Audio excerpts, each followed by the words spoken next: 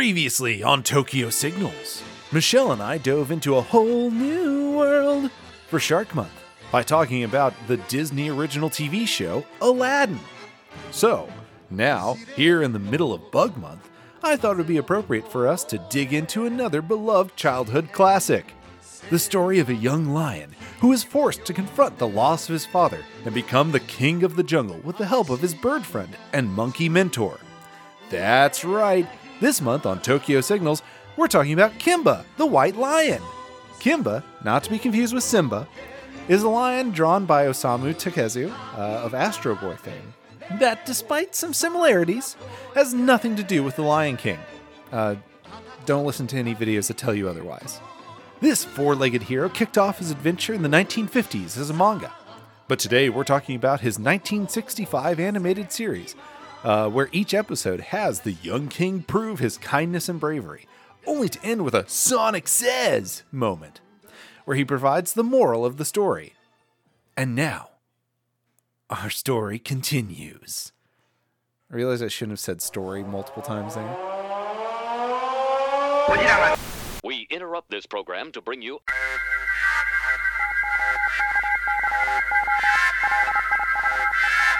a giant of limitless power.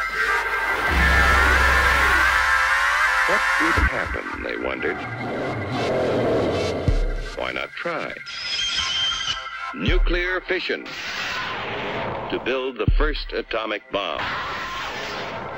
Man has released from within the atom's heart not one, but many giants.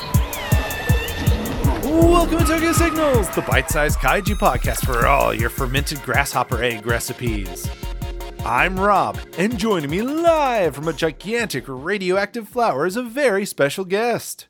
Would you mind introducing yourself? It's me. How'd you keep... Oh, What happened? You're muted out, sorry. Okay. Can you hear me now? Yeah, I think your voice cut out when you introduced yourself. I'm sorry. Oh, I went too high. Hi. Hi, it's me. Ayuhime, also known as Destiny in other places. I never know how to introduce myself, but hello, I'm here. Hello. Welcome to the to Tokyo Signals. Thank you for having me. I've watched some of your streams. I'm familiar with your art. I'm familiar mostly, I'll admit, with your Gigan body pillow. Huge life changer for me, frankly, and for the rest of the cast. Wait, did you get one? No, not yet. Okay. I really should have. I will say that one of our hosts has been talking about it regularly, though. That's awesome. Yeah, I think I have a little artist statement that I feel like I should put somewhere on the internet for people to read.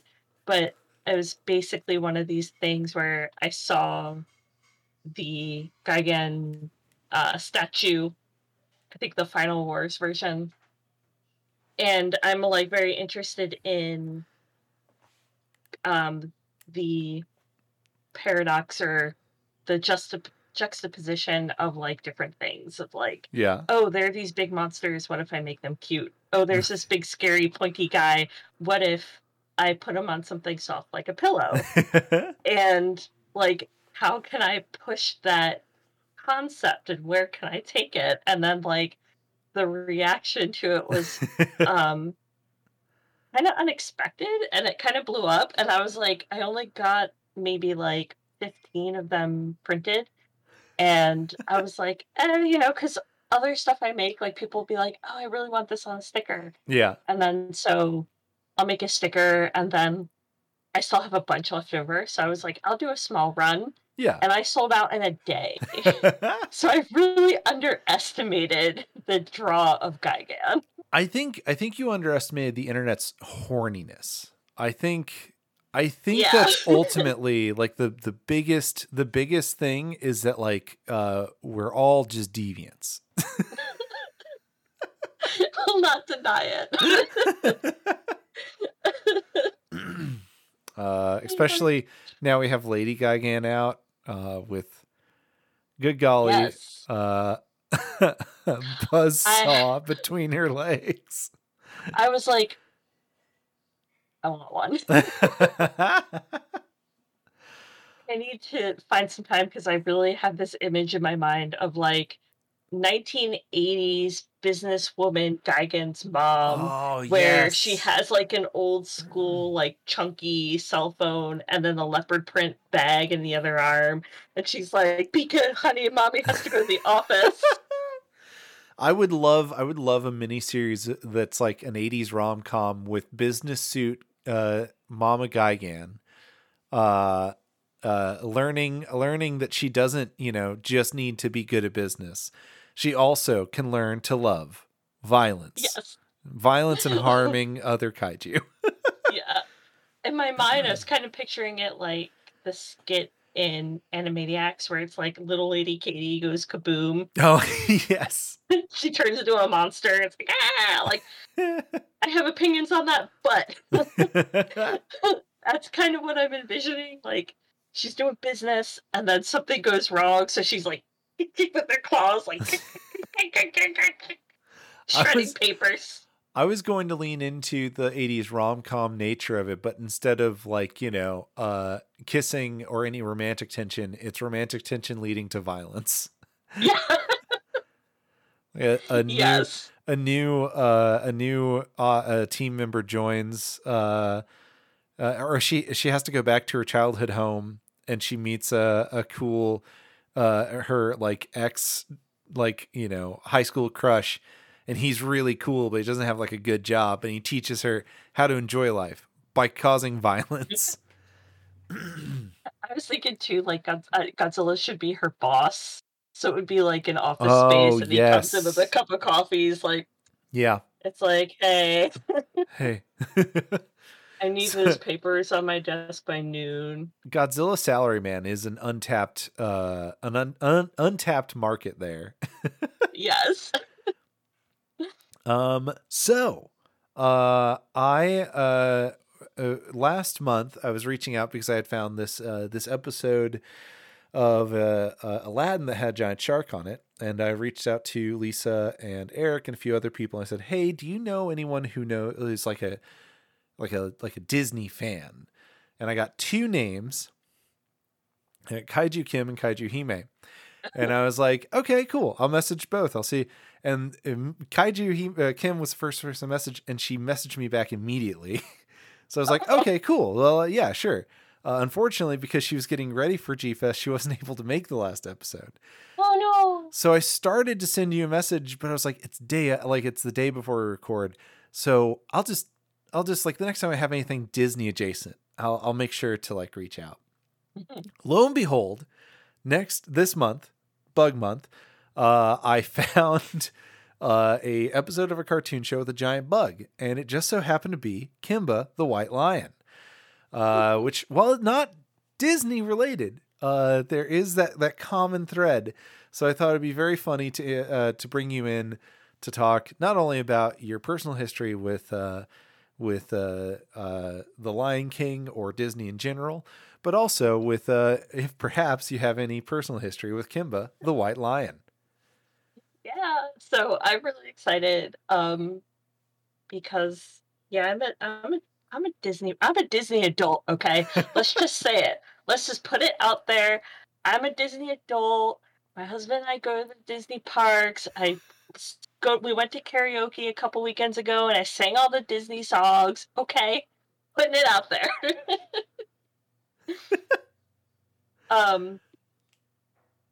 No shame. Yeah. No. Hey, listen. We all choose sometimes heretical lifestyles, and if this is the path that you've decided to take, I can't condone it. I can't condone Disney adulting, but you know what?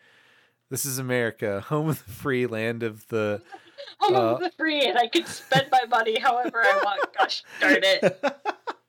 I'm to be fair, I went to Disney World when I was a wee bab. And I remember I was like, I had just turned 13 and I had a really good time. Aww. The most recent time, and we were staying like at a hotel on site. So, and apparently that's like the best way to do it.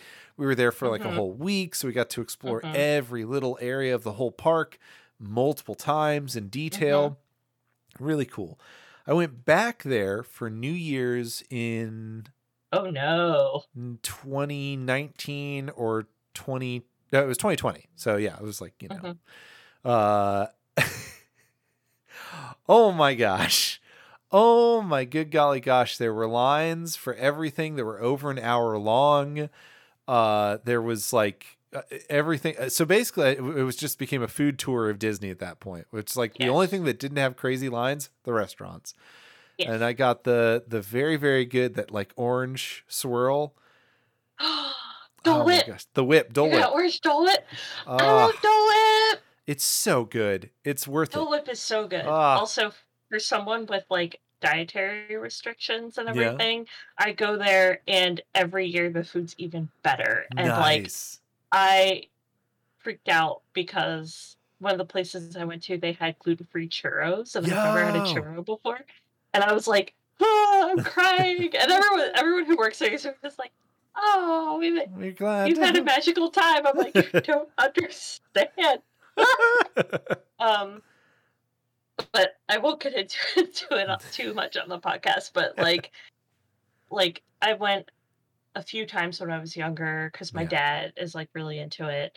And I mean, my husband and I, I'm like, for me over here being like, I'm a Disney adult, blah, blah, blah. Like, we've gone 3 times together since 2015 or so. So it's like once every 3 to 5 years. Yeah. It's usually like around my birthday. And I'm like, I'm the kind of person where I'm like watching the crowd calendar. And I'm like, we can't go on this day. Like, these are the days that we go. And like, plan ahead. Because I also love planning, and it's like the perfect vacation for me because I'm like, I can plan everything beforehand. I have a schedule, and then I go there and like everyone's going to take care of me and I'm going to have a good time. I'm going to ride Winnie the Pooh and get a Dole Whip and watch the Tiki Birds. It's going to be great. So, well, that's my the experience. That's okay. So you have like a plethora of knowledge. Do you have any specifically fond memories of the Lion King in general? I remember when, this is such a strange kind of specific memory, but I remember when I was a child and I went to the theater to see it for the first time. Oh, okay. And I was with my 2 younger siblings and my parents at a Friendly's. Oh, wow. Yeah, and my dad was looking at the movie times in a newspaper. Awesome. And it was like, hey, do we want to take the kids to go see The Lion King? Because my parents would take us to see like the Disney movies. Yeah. So we went, and I remember like my mind was like blown. And it was amazing. And I like was obsessed with that movie. I wouldn't say it's my favorite Disney movie. It's probably my husband's favorite Disney movie. Fair. My favorite Disney movie is Bambi. Oh, that's a good one. And I felt like there were some parallels or influences in the Kimba episode from Bambi. You know what? You're not wrong. There's definitely, I would say that this has more in common, common ground with Bambi than it does with the Lion King in its presentation. So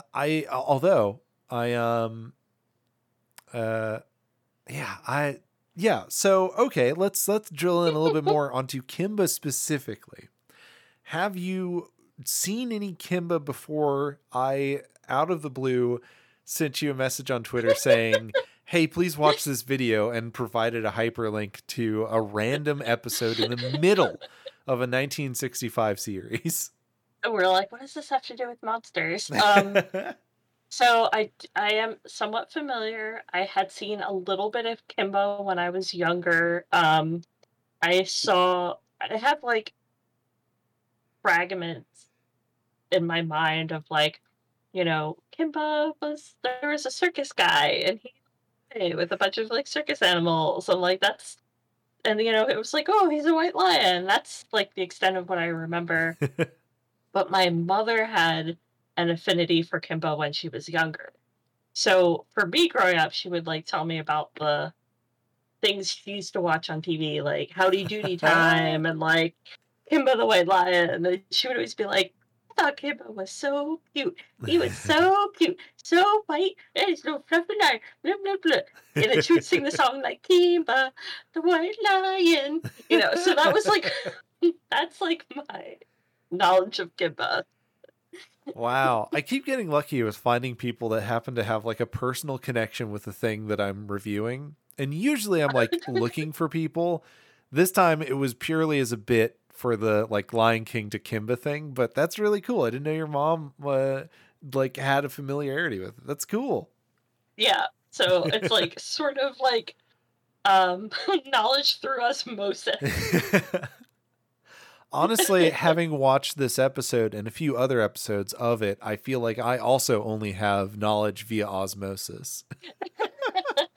It's like, I know I watched this, but I just don't remember watching it. The knowledge is just there. It feels too esoteric and too like unknowable. Like I'm breaching into an ancient text that I'm not supposed to understand.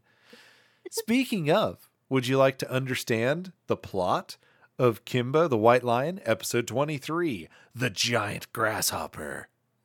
I would like to understand it because I was like, what is going on here?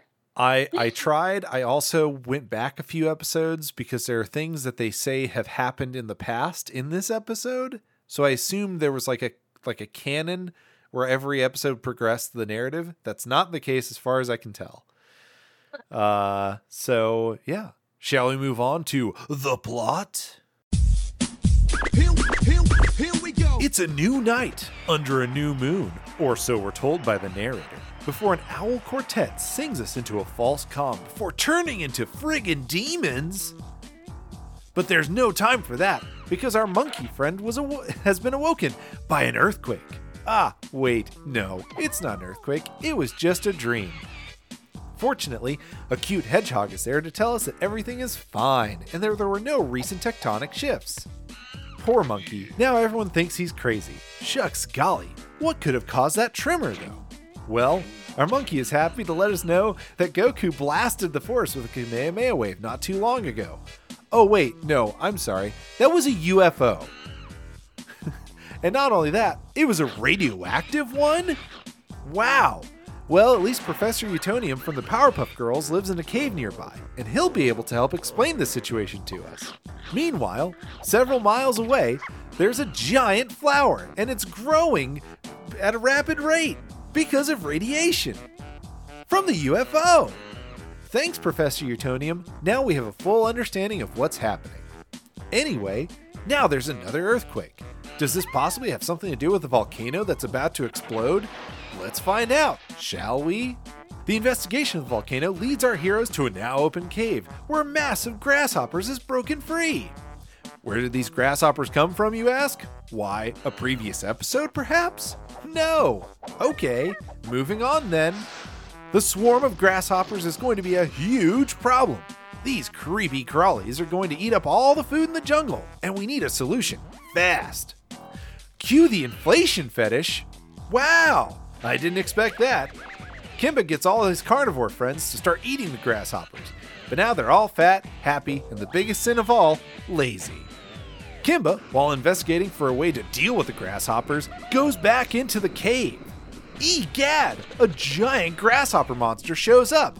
My goodness, that's so scary, and also means we can cover this episode on Tokyo Signals. Don't worry though, it's not a problem that we have to deal with at all. Instead, let's spend 5 minutes of our 20-minute runtime talking about how to preserve food. What? Where did this plot even come from? What's happening? Why are we spending so much time on this? Why are the monkeys daydreaming about how to turn grasshoppers into jerky? Don't worry though, that leads absolutely nowhere because the animals don't have the technology to make grasshopper jerky anyway. So let's get back to the giant monster plot. The grasshopper, which is now flopping around in his tunnel, breaks a hole to the surface.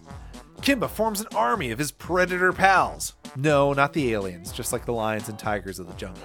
To go fight! But oh no! They're just too overweight to do battle. So it's up to Kimba to wrestle with the beast.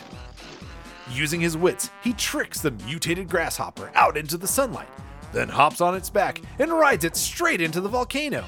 Wow, that's so violent. Don't worry though, they didn't have the budget to animate it falling into the lava. The moral of the story is, kill anything that's different from you, shame people into diets, and everything will work out in the end. Jeez, no wonder boomers turned out the way they did. The narrator concludes as the owls sing in Japanese in the background. Then again, who can understand that owl language? Holy shit! The end. It's just like, I'm crying because I'm like, all of the emotions of watching that episode is just flooding. Maybe like, what is this? What's going on? I love the narrator though, who's like, this. Who can understand what the silly owls are saying? And it's like, well, if you speak Japanese, that's it's what they're also saying. Literally, he says like, I bet the owls are singing about who could be this sad over a giant grasshopper or whatever. He literally says it, and then the very next line is like, but who can understand these friggin' owls anyway? Gosh. The only thing I caught when they were singing was like Akuma, and I was like, demons? Yeah. There are going to be demons? Well, because they even turn into spooky versions of themselves after singing the song. Yeah. And I did pick up on that. So I was like, And then the monkey is like, it was demons. It wasn't an earthquake. You're just dreaming. And he's like, no, it was demons. I wasn't dreaming. I'm telling you it was demons. Gosh dang it. Yeah. I was like, this baboon believes in demons? Yeah. Well, let's talk about the monster design before we move on. Okay, so Kimba fights a giant mutated by alien radioactive like energy, right? From a spaceship. Surprising. Mm-hmm. Has mutated a grasshopper. Now you would think like, okay, they're going to do something weird with the grasshopper. No. In fact, it's just like a normal black and gray grasshopper with red eyes, and it's just really big. It's just a really big grasshopper. It didn't even fly or like hop. It walks like a Miyazaki monster, which is really cool. And it does sound like a machine. It like whirs and groans and like you hear like little like hydraulic presses. I called it sounds like an AT-AT in my notes here, which is not entirely accurate. But I was like, this is weird. Like it's a very, I don't know. It was very interesting. I thought it was very cool, but it feels like that, like the alien radiation, giant mutant plant, giant mutant, like grasshopper. That's your story. There, you're good. But then they added this whole, because they're like, well, what's the moral of the story here? So the first moral that they hit you over the head with is like, we need to preserve food because sometimes things will get rough and then we need to be able to like eat slimly, which makes sense for a Silent Generation Japanese author to write into a story. That makes sense. Right. Yeah, I think that's the point we were like, this is some post-war kind of moral. Yeah. The second moral, and this is interesting. I read this on the wiki. So when they don't show it, but when the giant grasshopper dies, young Kimba walks back and he's really sad and defeated.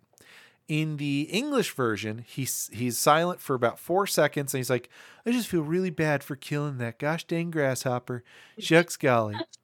In the original Japanese release, apparently it's like a whole, like 20 seconds. Like it's nearly half a minute of just him looking sad and reactions of all the other animals being like, oh, come on, aren't you happy? You killed him. You killed him so good. With like the second moral being like a Godzilla moral, which is just like, man, it sucks we couldn't live in harmony with this giant monster that got made by nuclear radiation. If only we could have learned to coexist. Which, okay, cool. But that also feels discontiguous with like the other moral. And I feel like usually a kid's story, they do one, you know, Sonic Says, one like Aesop's Fable, one like, you know, turn to the camera and be like, don't do drugs, kids. And then like they move on. This was like, what if we just did a handful, you know? And like Roger or Ranger or whatever his name was, he's like, don't worry, Kimba. It was a monster. It deserved to die. Yeah, the Professor Utonium, I called him. He's like, heck yes, you should have killed that thing, and you should have done it sooner. Because he was a freak. He was ugly. It's like, oh my God. It's like, oh my goodness. I can't take credit for the boomer joke in the plot synopsis. That was actually my girlfriend said that as like at the end of the episode. She said, "Man, no wonder boomers are so messed up." You're like crying. It was like, oh man. It's just, I mean, you know. So I wrote down a list of thoughts on the show, and I don't know if you have your own little list of things here. But I'm going to go through these on my own personal thoughts, and you can jump in at any point with your own thoughts. The first thing is that, like, while the animation is like super static, there are stills that are really like catchy, like really interesting. Like, it opens saying a new night with a new moon, and first off, it's not. It's like a waning moon at best. It's a crescent moon. You can see the moon. But you've got this big moon hanging in this blood red sky and all these like black trees kind of growing out of this red earth. It looks very swampy, very like, you know, it's just, I don't know. It reminds me a lot of like Thundar the Barbarian, but like way trippier, way more 60s art style. And like, that's just such a powerful start to the show. Before you even get into like the owls singing, it's just like immediately like dread. And I was like, ooh, that's cool. The rest of the animation doesn't quite hold up. There's like the 3 carnivores that hang out. One just looks like a chihuahua. I don't know what it's supposed to be. I thought it was like, yeah, because I thought the same thing. And I was like, maybe it's a jackal. Could be a jackal. Could be a finnick. Could be... yeah, I was like... It's like a kangaroo there or something at one point. And I was like, I don't know. I could not tell you what that was supposed to be. But like... It was very funny that eventually just looked like a fat chihuahua, which I love, you know? The next thing that I picked up on immediately is that there is very rarely lip flap. Most of the time characters have a very static face, mouth open, either the mouth is open or the mouth is closed. And then there's like dialogue, like a lot of rapid fire dialogue. I don't know if this was common in the 60s. I remember Speed Racers, the only other anime from this era that I watched a lot. And like there was plenty of times where people weren't talking, like their mouths weren't moving, and there was a lot of dialogue, but it was all inside their head. So it had this echo effect where they're like, oh no, I need to get around the car. Racer X is about to run me off the road. Oh no, I need to activate my jump boosters. Speed Racer. You know, like there was like clearly like a little bit of an echo effect applied to make it sound like it's talking in your head. The animals are just standing there with mouths open being like, oh no, we need to get away from these grasshoppers. Otherwise they're going to eat all our food. We have to do something to get rid of them. Yay. You know? Yeah. So I don't know if this is the case for Kimba, but I know it was the case for the Speed Racer cartoon. Yeah. Is that in Japan, the budget was like non-existent. Like they basically made that animation for pennies. And I think I'm sorry, I forget his name, but the original creator of the manga actually like Tezuka? Did he didn't do Speed Racer. Oh, no, right? I don't know. No, sorry. I don't know for Speed Racer. I forget who did Speed Racer, but he did the artist for the manga. This also was like, I'm going to animate this. I want to have an animation studio. Oh, wow. And so they did the animation it was for like pennies. Yeah. So that's why it's all very just like choppy and things aren't really moving. And it's like one frame is like him over here and the next frame is like him in the car. Yeah. Yeah. So I don't know if it's like if it was a 60s thing where just more common. I mean, they weren't getting enough funding or making enough money for the animations. Yeah. I don't, yeah, that's the thing is I can't really tell if it's like, I don't know. I would need to watch more to like speak on it, but like of the two, this one is more noticeable because it doesn't seem like it's supposed to be internal dialogue. It's like they're communicating. So what was with the food preservation arc? I see what they're trying to do here, but it felt a little bit too chaotic to work. As with a lot of like, there seems like there's a pace and a harmony with the rest of the show, which is just like spooky earthquakes, spooky flashback to a Kamehameha wave, spooky reveal of a giant flower, spooky reveal of a giant monster, and then fighting the giant monster and throwing it off a cliff. Right? So you've got your whole arc there.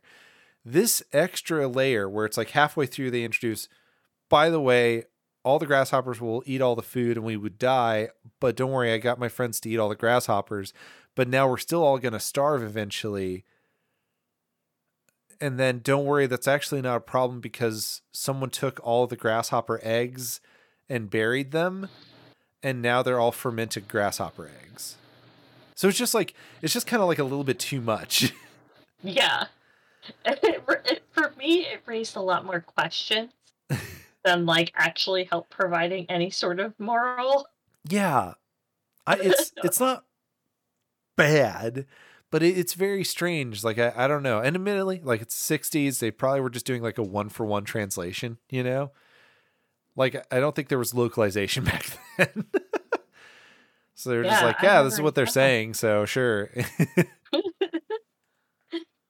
Yeah, sometimes with those older shows, I'm like, are they translating it literally or are they just making stuff up? Again, with Speed Racer, they would just make stuff up. Yeah. Because they like didn't have a script.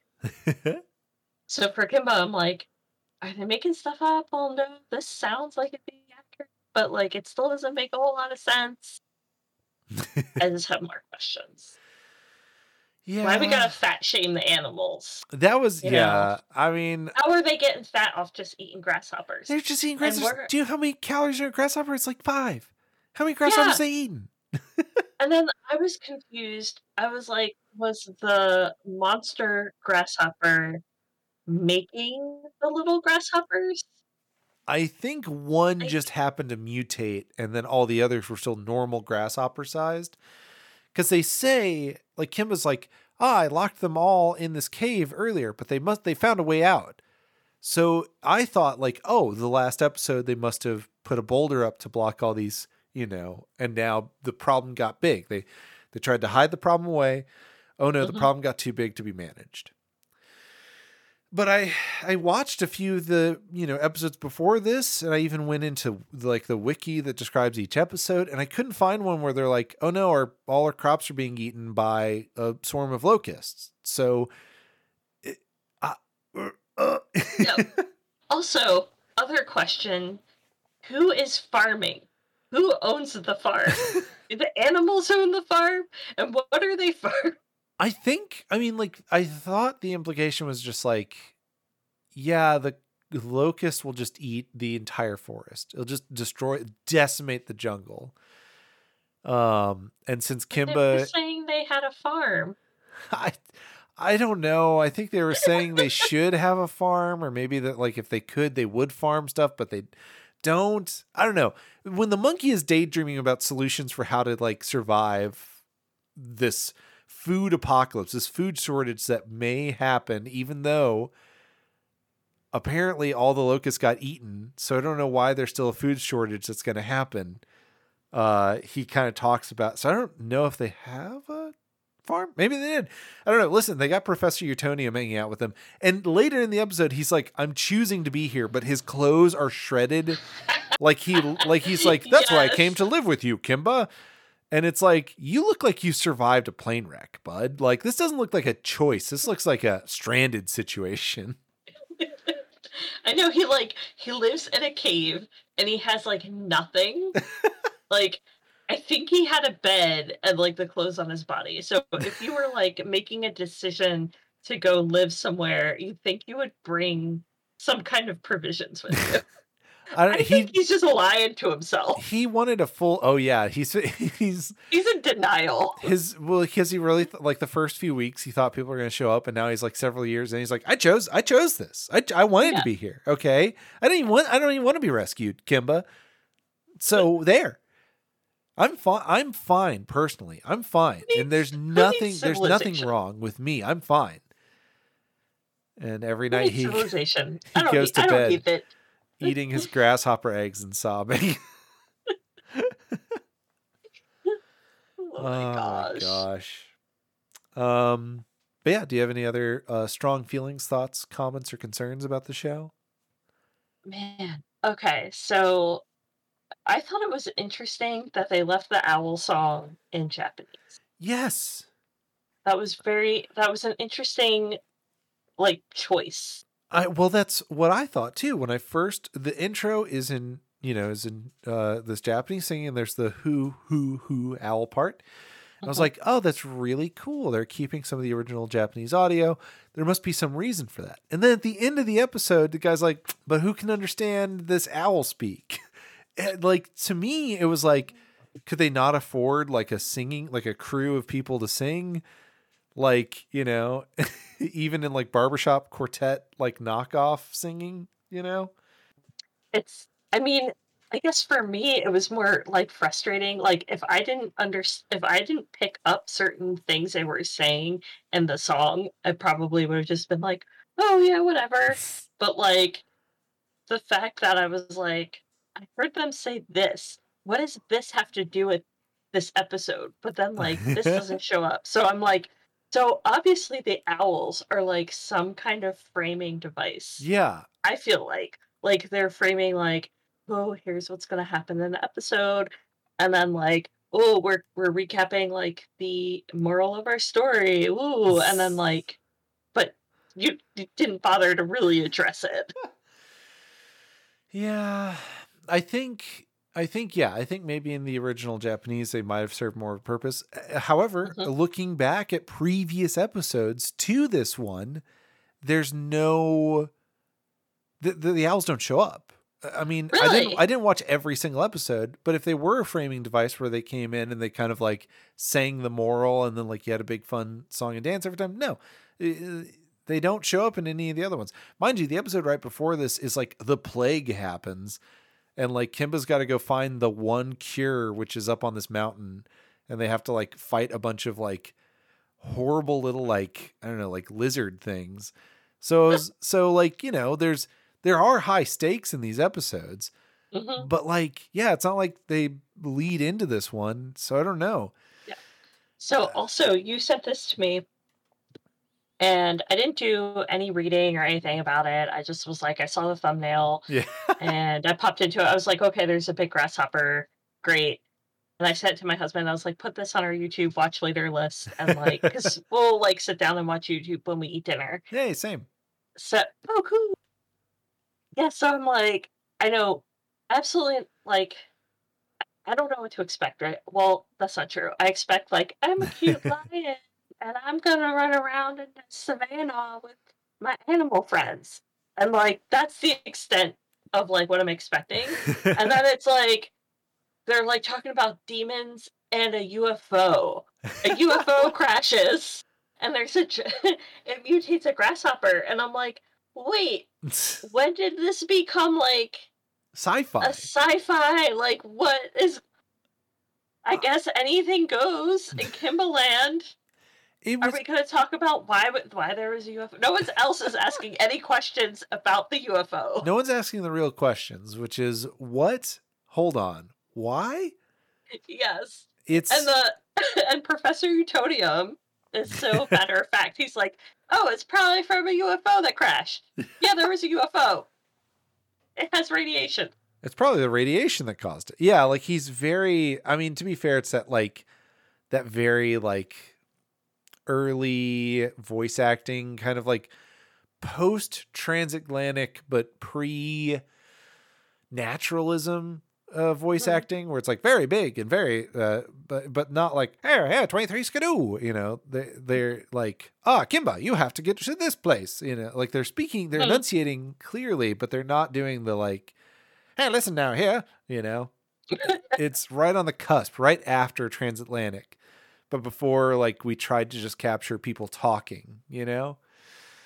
It's like that's why I love like early like 60s and 70s, even up to the 80s, like martial arts movie dubs. Is they're very like hammy. I'm like I've always wondered if people in those times like actually talk like that, like in every day, like watching those movies. I'm like, well, did everyone just talk like this? Hello there. Let me go do this thing. If you trust Mad Men, yes, but I don't know. Maybe. I feel like it was like, you know, the way that like, I don't know. I think it's just like an accent, you know? I think that like, you know, what was more important is like where you were culturally raised, you know? But yeah, shall we wrap up? Sure.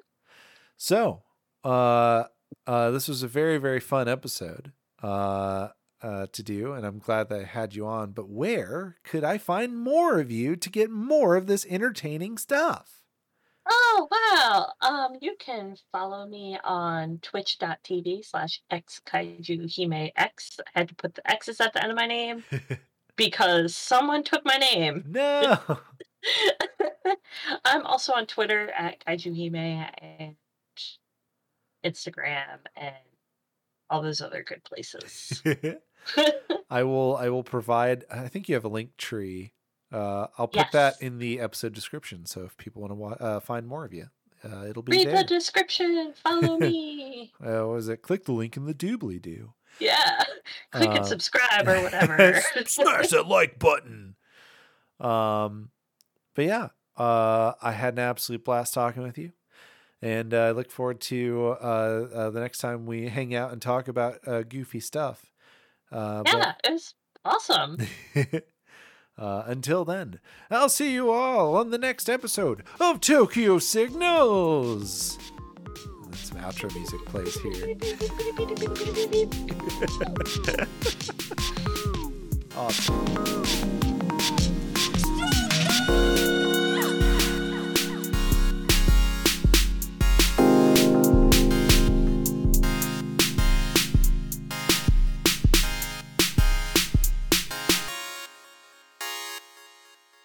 This concludes this test of the emergency broadcast system.